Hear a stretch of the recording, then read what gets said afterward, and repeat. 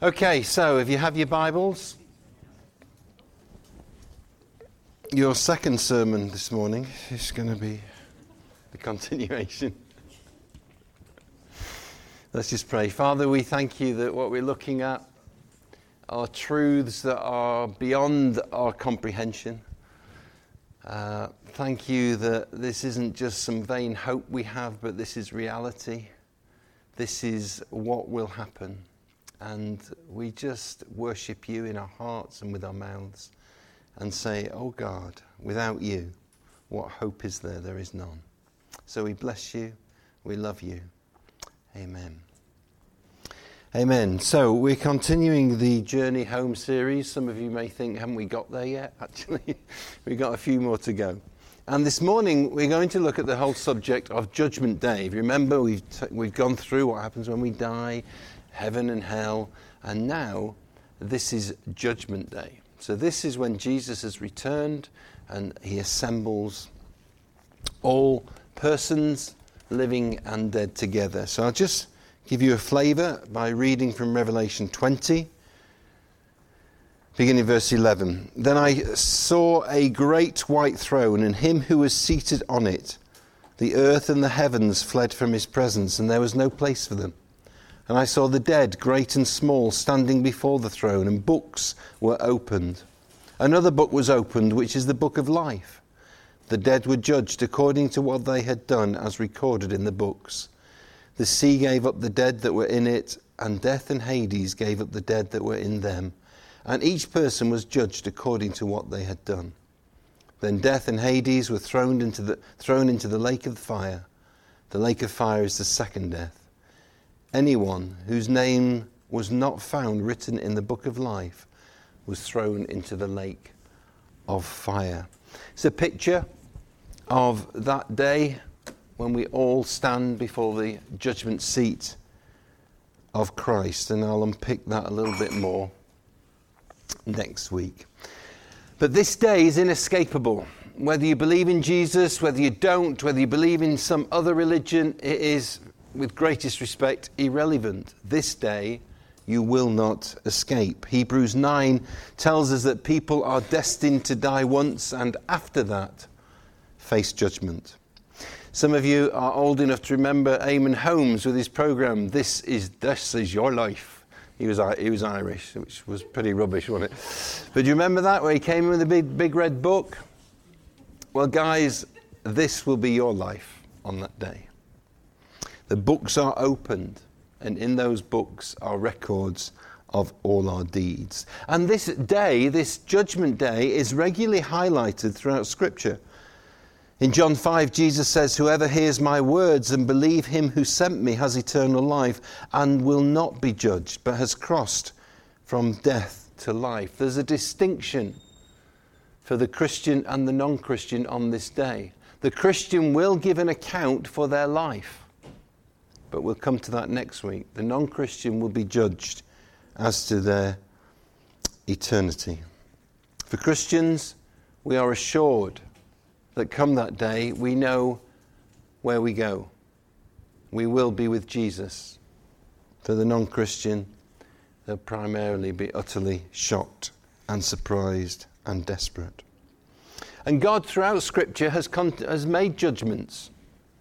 Noah's flood, remember, was because of the evil of humanity. The Tower of Babel was for the arrogance of humanity. Sodom and Gomorrah for the immorality of humanity.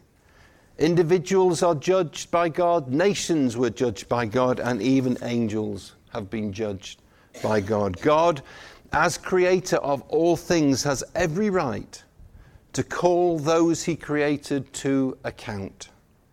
He sets the standards and he calls us to account for our lives according to his standards.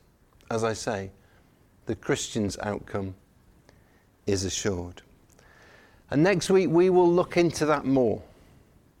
We will look into the whole issue of next time, eternal rewards. What are they?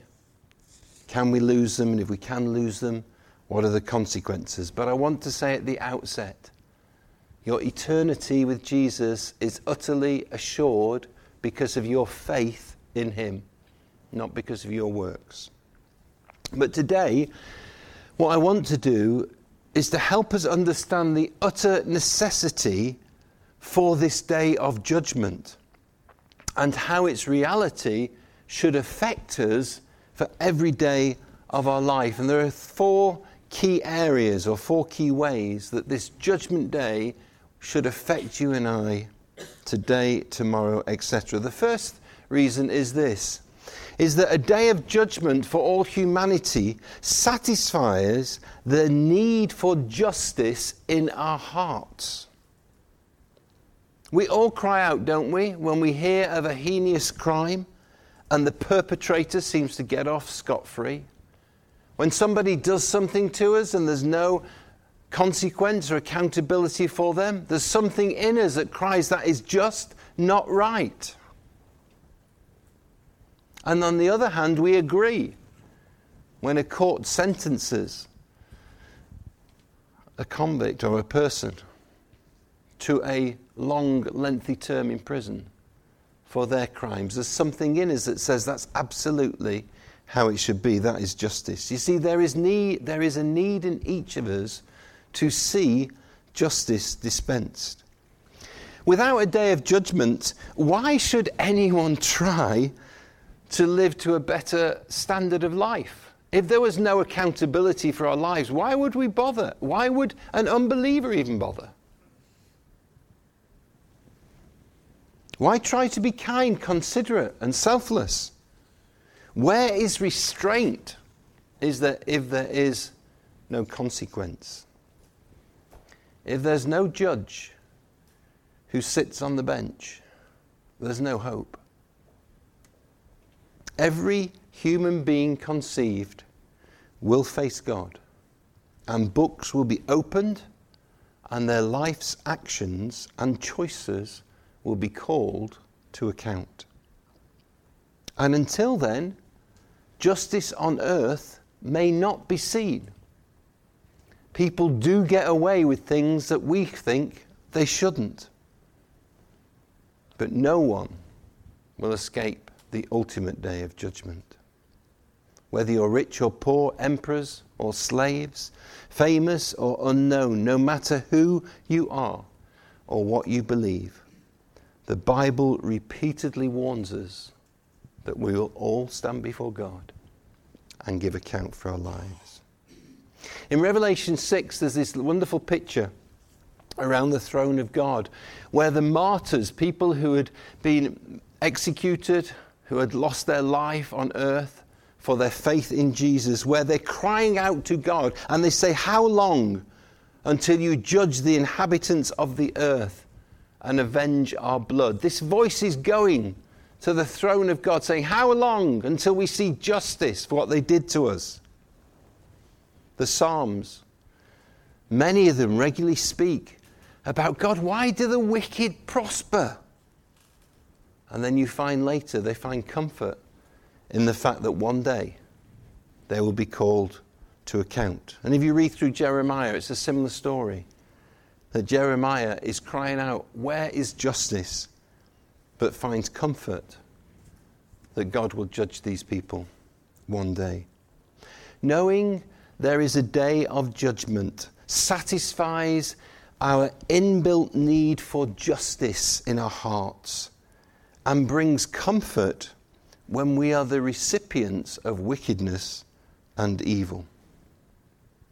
Christians of all ages have understood this as they have suffered for their faith. Indeed, still, we read stories of Christians today who are burnt alive for their faith, beheaded, oppressed. And yet, this doctrine is here, this day is here, so that they can find some comfort at that time. I'm going to read you one of my favourite stories.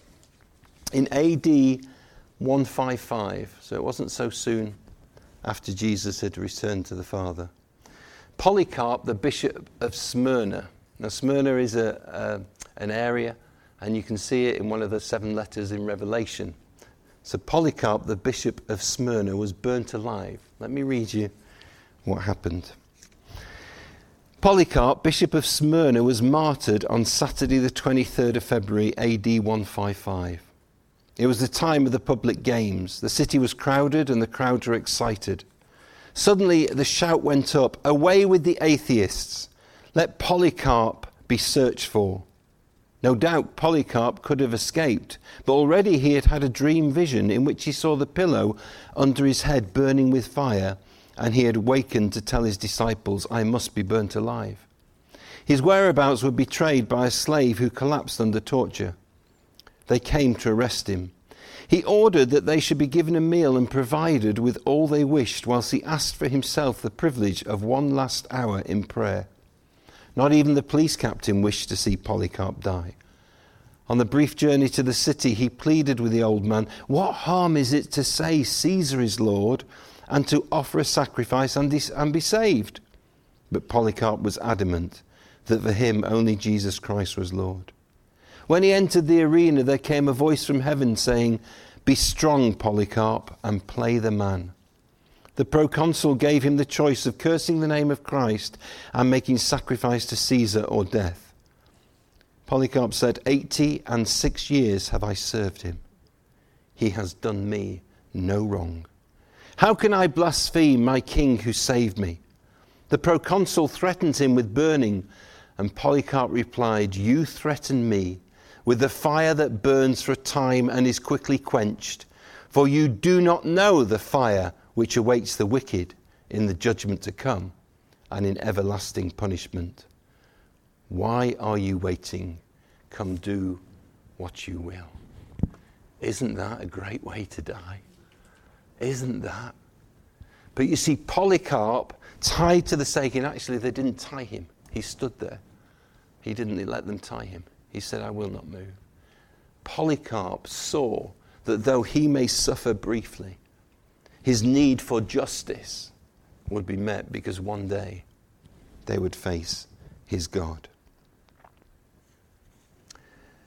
The day of judgment that we will all face and experience satisfies that inner need in us for justice. But that goes on to the second point. The certainty of a day of judgment enables me to forgive those who wrong me. Paul said in Romans 12, "Do not take revenge, but leave room for God's wrath. For it is written, 'It is mine to avenge. I will repay,' says the Lord."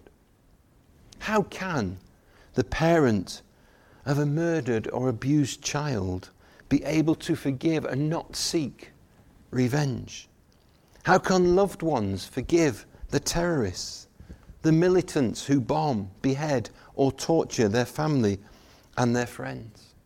How can we show restraint and help others not to take up the gun in order to seek their revenge? How can we forgive when these atrocious things happen?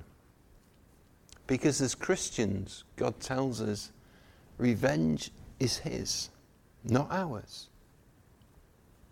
And Jesus demonstrates this. Peter says in his first letter, 1 Peter 2, "Slaves, in reverent fear of God, submit yourselves to your masters, not only to those who are good and considerate, but also to those who are harsh. For it is commendable if someone bears up under the pain of unjust suffering because they are conscious of God. But how is it to your credit if you receive a beating for doing wrong and endure it? But if you suffer for doing good and you endure it, this is commendable before God. To this you were called, because Christ suffered for you, leaving you an example that you should follow in his steps. He committed no sin, and no deceit was found in his mouth. When they hurled insults at him, he did not retaliate. When he suffered, he made no threats. Instead, he entrusted himself to him who judges justly. He himself bore our sins in his body on the cross, so that we might die to sin and live for righteousness. By his wounds you have been healed." Jesus, when he suffered on the cross, wasn't seeking revenge on those people. He entrusted judgment to the Father. Forgiveness is not trying to forget about the incident, but it's a conscious decision to release the pain and your need for justice into the hands of Him who will judge justly. Personally, I would much rather trust God's justice than my definition of it. I think mine may be a little prejudice to suit what I think.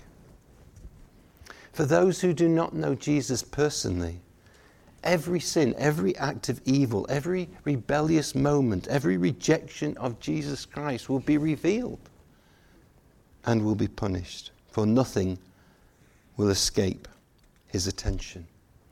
So God's day of judgment enables me to forgive and not seek revenge, even though it may hurt, even though at the time it may seem unfair, because I will entrust my need for justice to Him who will judge justly. And then thirdly, a day of judgment motivates me to live to please God. And as I keep saying, because I'm advertising it a lot, I'll go into this more next time. But my acts of faith, my good works, the sacrifice that I make, all account for something. There are rewards to receive, and there are rewards to lose. In Matthew 6, Jesus likens our good decisions as storing treasure in heaven, so that my eyes and heart can look to that time when those treasures are revealed. What they are, we'll go into next time. But knowing that what I do, or what I don't do, or what I do with the wrong motives, all count towards me or against me, should motivate me to please God. We can talk like this because we're hopefully building a foundation in our church that we understand we are saved by grace through our faith in Jesus Christ. And that is a foundation that nothing can shake. But we also have to be real to recognize that is not a liberty to live as we please. That's a liberty to serve God and to seek to honor Him by the way we live.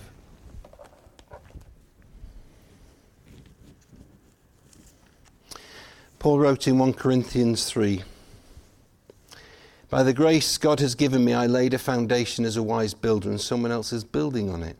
But each one should build with care, for no one can lay any foundation other than the one already laid, which is Jesus Christ. If anyone builds on this foundation using gold, silver, costly stones, wood, hay, or straw, their work will be shown for what it is, because the day," he's talking about the day of judgment or accountability, "will bring it to light. It will be revealed with fire, and the fire will test the quality of each person's work. If what has been built survives, the builder will receive a reward. If it is burned up, the builder will suffer loss, but yet will be saved," okay? "Even though only as one escaping through the flames." Dear friends, recognizing that one day my life will be held to account before God motivates me to actually serve Him for His glory and purposes.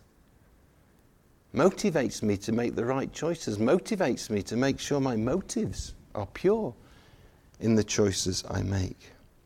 We may gain reward, or we may suffer loss, yet we will be saved from the eternal fire.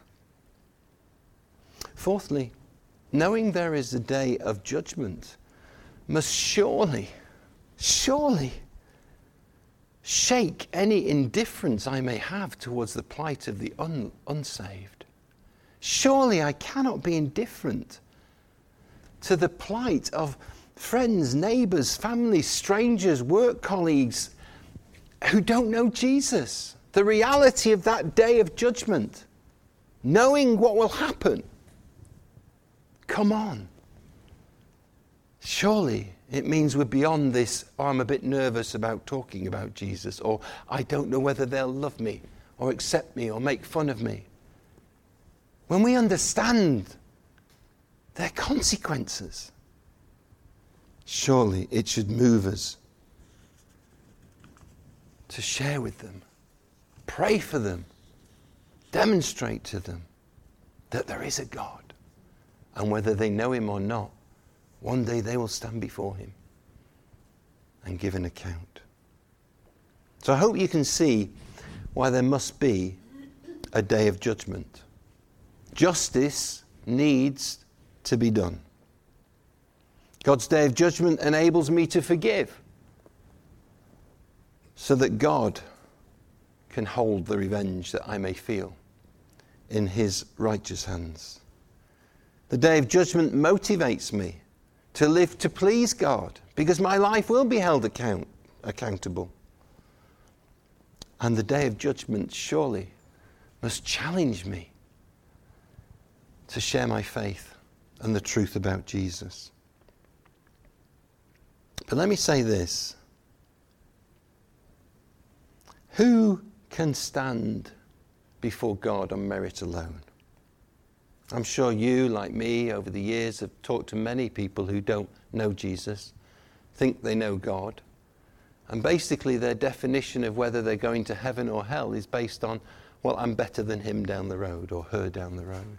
Or I haven't ever done this, but I may have done that. But the balance is weighed in my favour. And yet the Bible clearly warns us. We have all sinned and all fallen short of God's standards. And the consequence of that, on that day, if we stand before God with that sin still in a book, which God has, is that we are cast into the eternal lake of fire, eternally separated from the presence of God. Yet, because of Jesus, this is not the end story for all of us. For he came, as we've sung this morning, as Dio's spoken. He came as our propitiation. He came as the one to appease an angry party. God was furious with our sin, demanding justice. And in his grace, he dispensed his justice on none other than the one who would judge us. So there is hope for that day. But that hope is only found in the person of Jesus Christ. And we only recognize our need for Jesus when we recognize our need to be forgiven. Jesus isn't something or someone we tack on to our life. We do a few religious things, go to a few religious meetings, we say a few religious sentences. Jesus is only relevant to us when we recognize our need for forgiveness for disobeying God and our fear of standing before him to give an account with no merit of our own. Then we realize, now I see why Jesus came. Now I see why he suffered. Now I understand that by my faith in him and receiving him as my Lord, God takes my sin and the justice he would dispense on my sin and places it on the shoulder of his Son. It's an exchange like no other. God takes our punishment and places it on Jesus, and then takes Jesus' righteousness, his right standing with God, and places it on us. You will never get a better offer throughout eternity. In Isaiah 53, Isaiah said he was crushed for our iniquities, speaking of Jesus. The punishment that brought us peace was on him, and by his wounds we're healed. You see, sin that is not forgiven by God chains us. An impending punishment enslaves us. And I cannot come before God with any merit of my own. There is no good works I or anyone who's ever been born can do that will hide their sin. Yet the one who sits on the throne says, will you receive me as your Lord and Saviour? Will you lay down your life and choose to follow me? And if we say yes, then with tears of joy and humility, we hear the smashing of chains and we're set free. Because all that condemnation and guilt and impending justice and judgment that was on me is placed on him. My question this morning is, guys, are you sure you've made the right decision?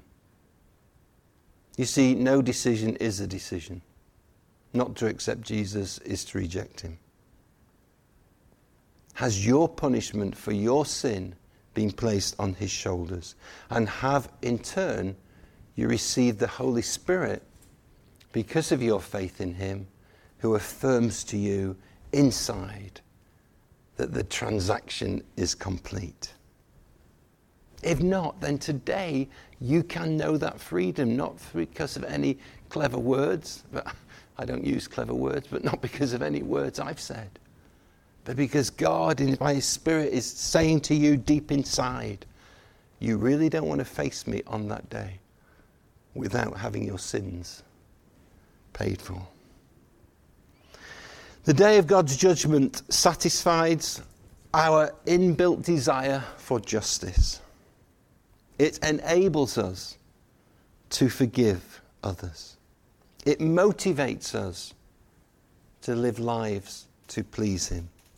And it urges us to go and tell others of the benefits of knowing Jesus Christ. But dear friends, come that moment which we will all experience, when the books that we read about in Revelation are opened, the most important thing will be which book is opened when your name is called out. If it's not the book of life that has stamped across it, paid in full, then it will be the alternative book, which will lead you to an eternal separation from God.